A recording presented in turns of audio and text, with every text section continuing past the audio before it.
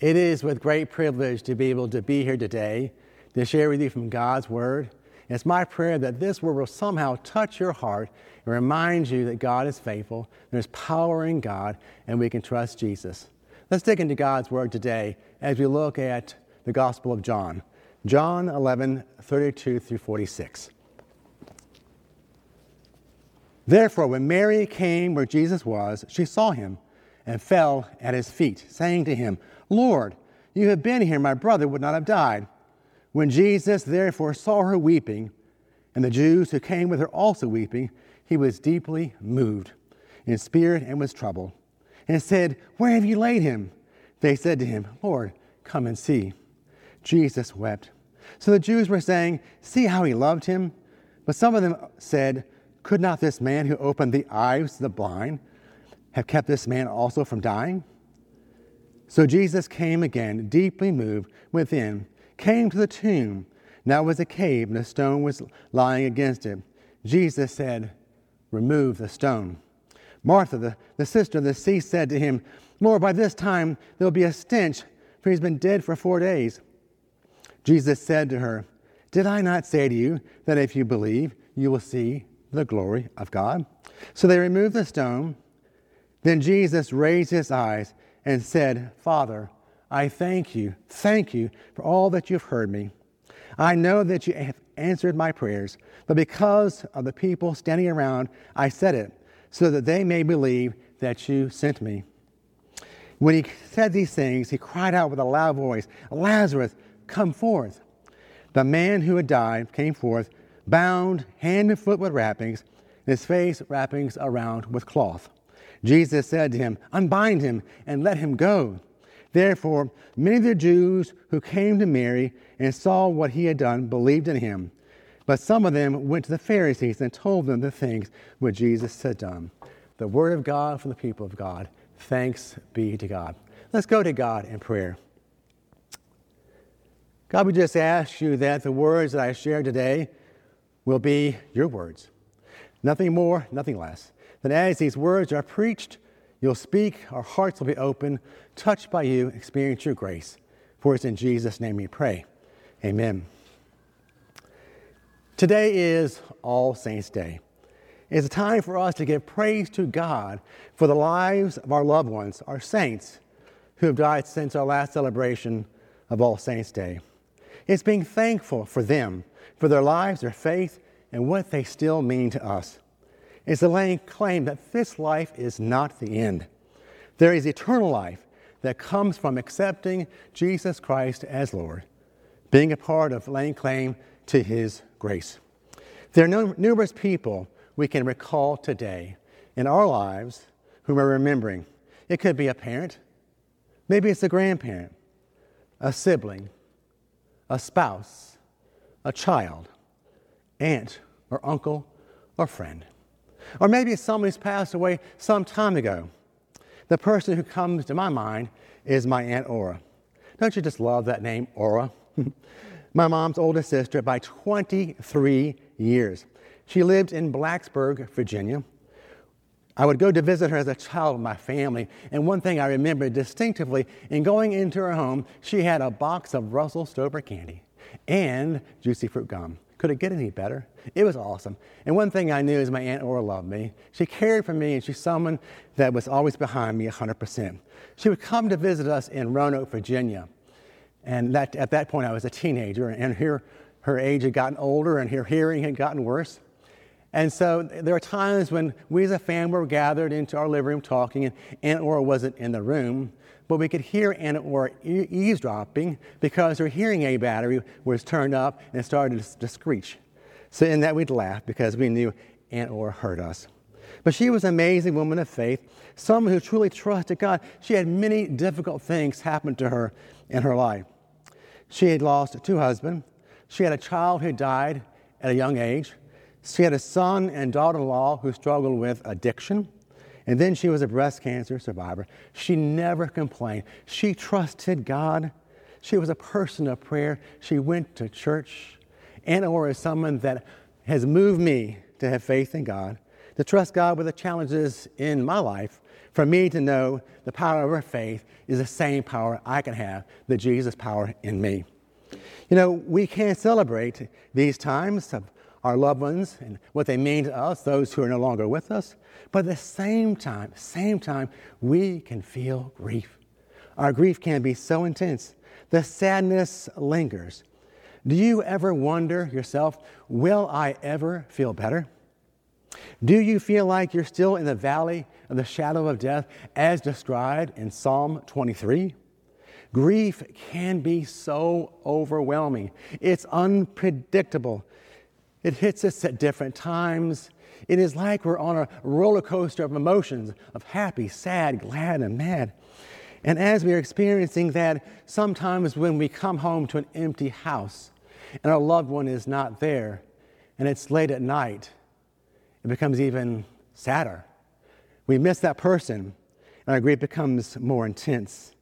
I know that was the case for me. My heart just ached when I would go home after my wife, Brenda, my previous wife, who had died at age 38 after being diagnosed with a glioblastoma brain tumor.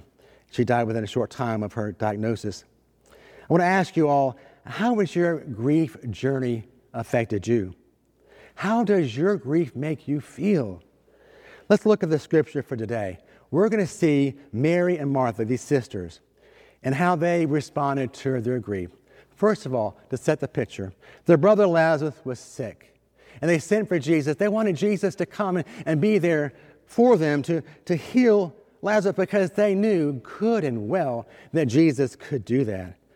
Can you imagine their pain and heartache, but then the great disappointment? They sent for Jesus and Jesus doesn't come. Surely they were disappointed and frustrated that Jesus did not come through for them. This is the Jesus who supposedly loved them. Jesus and his disciples finally make it to the home of Martha and Mary. Both women encounter Jesus by themselves, each one having the same questions. Martha, she heard that Jesus was coming towards the house, so she leaves and she greets Jesus. The first thing she says to Jesus is, "Lord, if you'd been here, my brother would not have died. Even now I know that whatever you ask of God, God will give to you." Martha goes inside the house, and then she says to Mary secretly, "The teacher is here, and he's calling for you." So Mary, what does she do? She gets up, she runs to Jesus where he is, and she falls at his feet. And then she says something very similar to what Martha said. She says, "Where were you, Jesus? If you had been here, our brother would not have died." Maybe you in your grief has asked Jesus that same question. I know I did. The question is, why couldn't you keep my loved one from dying? You are God. How come you couldn't come through? Certainly there's more questions to ask. You see, questions that come forth in the form of lamenting. Lamenting is very biblical. I'll give you some examples in just a bit. But here's what lamenting is. Lamenting is complaining before God, crying out to God with those questions of why, and then saying, my life stinks, and I don't like where I am. I'm depressed, and I'm worn out. God, help me. Here are some people in the Bible who felt that way. Job, he was a righteous man, and all these things, God happened to him, bad things. And from he was wondering why God allowed that, because here he was a righteous man. He lost his family. So much happened to him. And then Job questioned God. Then we had David in Psalm 23. He writes, my God, why have you forsaken me in the death of his son, baby son?" Then the prophet Jeremiah, as we read in the book of Lamentations, which is about Jeremiah's life, a little history on this. The people of Jerusalem, they had turned away from God. They worshipped idols, and as they worshipped idols, they began to neglect the poor. God, in his anger, caused the Babylonians, or allowed them, to come in and rule over Jerusalem. And as they did so in 3 different invasions, eventually the walls of Jerusalem were torn down, the temple was destroyed, and then some of the Jews from Jerusalem were taken away to Babylon for exile. So here we have Jeremiah left with what's left over in Jerusalem. People are starving, people are dying, much agony, awful, awful scene. And so we have Jeremiah, and here's what he's saying in Lamentations 3:17 through 18. My soul has been rejected from peace. I have forgotten happiness. So I say, my strength is perished, and so has my hope from the Lord. And then we have Jesus. This is, I think, probably the best example of lament. When Jesus is dying on the cross, and he says to God, my God, why have you forsaken me? We must give ourselves to our permission to lament.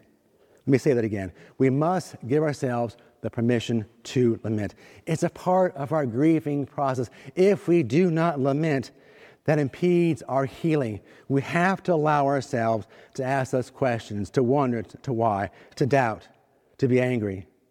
You see, I don't think it's a lack of faith when we lament. It takes faith to lament. It's a willingness to trust God, that God accepts us even with where we are, with all our complaints. Martha was questioning Jesus. Even though she had faith, she still questioned Jesus. In verse 22, the conversation goes like this. Even now I know that whatever you ask of God, God will give you. And it's not that God does, but God can. Mary has faith that as she ran to Jesus, she first of all fell at his feet and worshiped him. So she too believed. But it's with their belief that they're able to lament and ask questions. During lament, we can lay claim to our faith and the faithfulness of God. David in Psalm 22, it reads, after the my God, why have you forsaken me, comes verse 3. Yet you are holy, you who are enthroned upon the praises of Israel. The key is remembering his faithfulness begins to melt away our complaints. Remembering his faithfulness melts away our complaints. We begin to open ourselves to trusting God again. Jesus meets us in this process. His desire is to take what little faith we have, even if it's a faith that's hanging on by a thread, to move us to trust that God, that Jesus is the Son of God, fully divine, fully human. So how did he do so for Martha?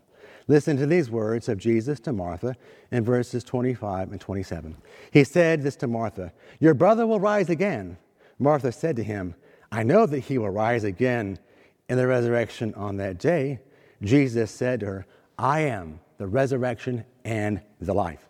He who believes in me will live even if he dies. Jesus then says to Martha, do you believe this? She said, yes, Lord, I have believed that you are the Christ, the Son of God. Martha believed in Jesus and the resurrection of the dead. Jesus wants Martha to see so much more so that he is life. There's life in him. His life is alive in all who believe. As we believe and trust in him, he would transform one's heart from a spiritual death to spiritual life in him. There is a spiritual death brought forth from the fall of Adam and Eve. Jesus' tears when he was there, very saddened by the scene, he was not only showing compassion for Mary and Martha and those around him who were sad, but he was also torn because he knew that there were people around him that were spiritually dead, that did not know God, that didn't have this Jesus alive in them. So here he is, he's at the tomb. And as he's at the tomb, getting ready to raise Lazarus from the dead, some of the people around him are saying, could not this man who opened the eyes of the blind have kept this man from dying? Jesus so longs for everybody gathered at the tomb, in fact, all in life, to experience his life alive in us, the life that's described in the following verses. Listen to these verses closest. As you do so, you'll see how Christ is alive, very much alive in you and in me as Christians. John 10, verse 10. The thief comes only to steal and kill and destroy. I have came that they may have life and have it abundantly. Ephesians 2, 4 through 5. But God, being rich in mercy, because of his great love with which he loved us, even when we were dead in our transgressions, made us alive with Christ. Bottom line is, Jesus is alive in our hearts when we accept him. It's his love that moves and gives us the power that we need. Jesus is saying to our lamenting, I'm going to meet you where you are. I have this life-giving presence for you that's in you. You have the power of God. This power of God that raised people from the dead will raise your heart to life if you don't know me. You see, Jesus, when he was at the tomb of Lazarus, he prayed this prayer. He said, Father, I thank you that you have heard me. I know that you always hear me, but because of the people standing around, I said it so that they may believe that you have sent me. After Jesus' prayer, he cries out in a loud voice. He says, Lazarus, come forth. And in that, God is witness in Jesus. And as they see this power of the Son of God, they begin to believe. The miraculous ways of God is indeed seen in this Jesus. The Jesus who meets us in our grief, to bring us out of the tomb of our despair. It is this power of Christ's life in us. He takes us with where we are and moves us and deepens us in our faith. When we are in that place, we can then trust him, believe in him, because it is his power in us that moves us to see more of him to do so. I thought I'd share with you a story about someone who experienced great power of the Christ life in them. His name is Frederick Booth Tucker. He was a preacher from the Salvation Army Church. This was years ago. He was preaching a sermon in Chicago. And while he's preaching the sermon, he's talking about the goodness of God and how God is sufficient, God is faithful, God's love. And then after the sermon, someone came up to him and said, really? I don't believe that 1 minute. My wife is dead. My children are crying for their mom. How could you say that about God? I bet if that happened to you, you wouldn't be able to say what you're saying today. Well, a short time afterwards, this gentleman, Frederick Booth Tucker, his wife died in a train accident. And so it was at her funeral that he was standing in front of her casket, and he was looking at her, and then he turns to the congregation, and he says, you know, there's a man that came to me not too long ago and questioned the sufficiency of God, that if I had gone through the same grief he had, that I would feel differently. And then he said, my heart is broken. My heart is bleeding.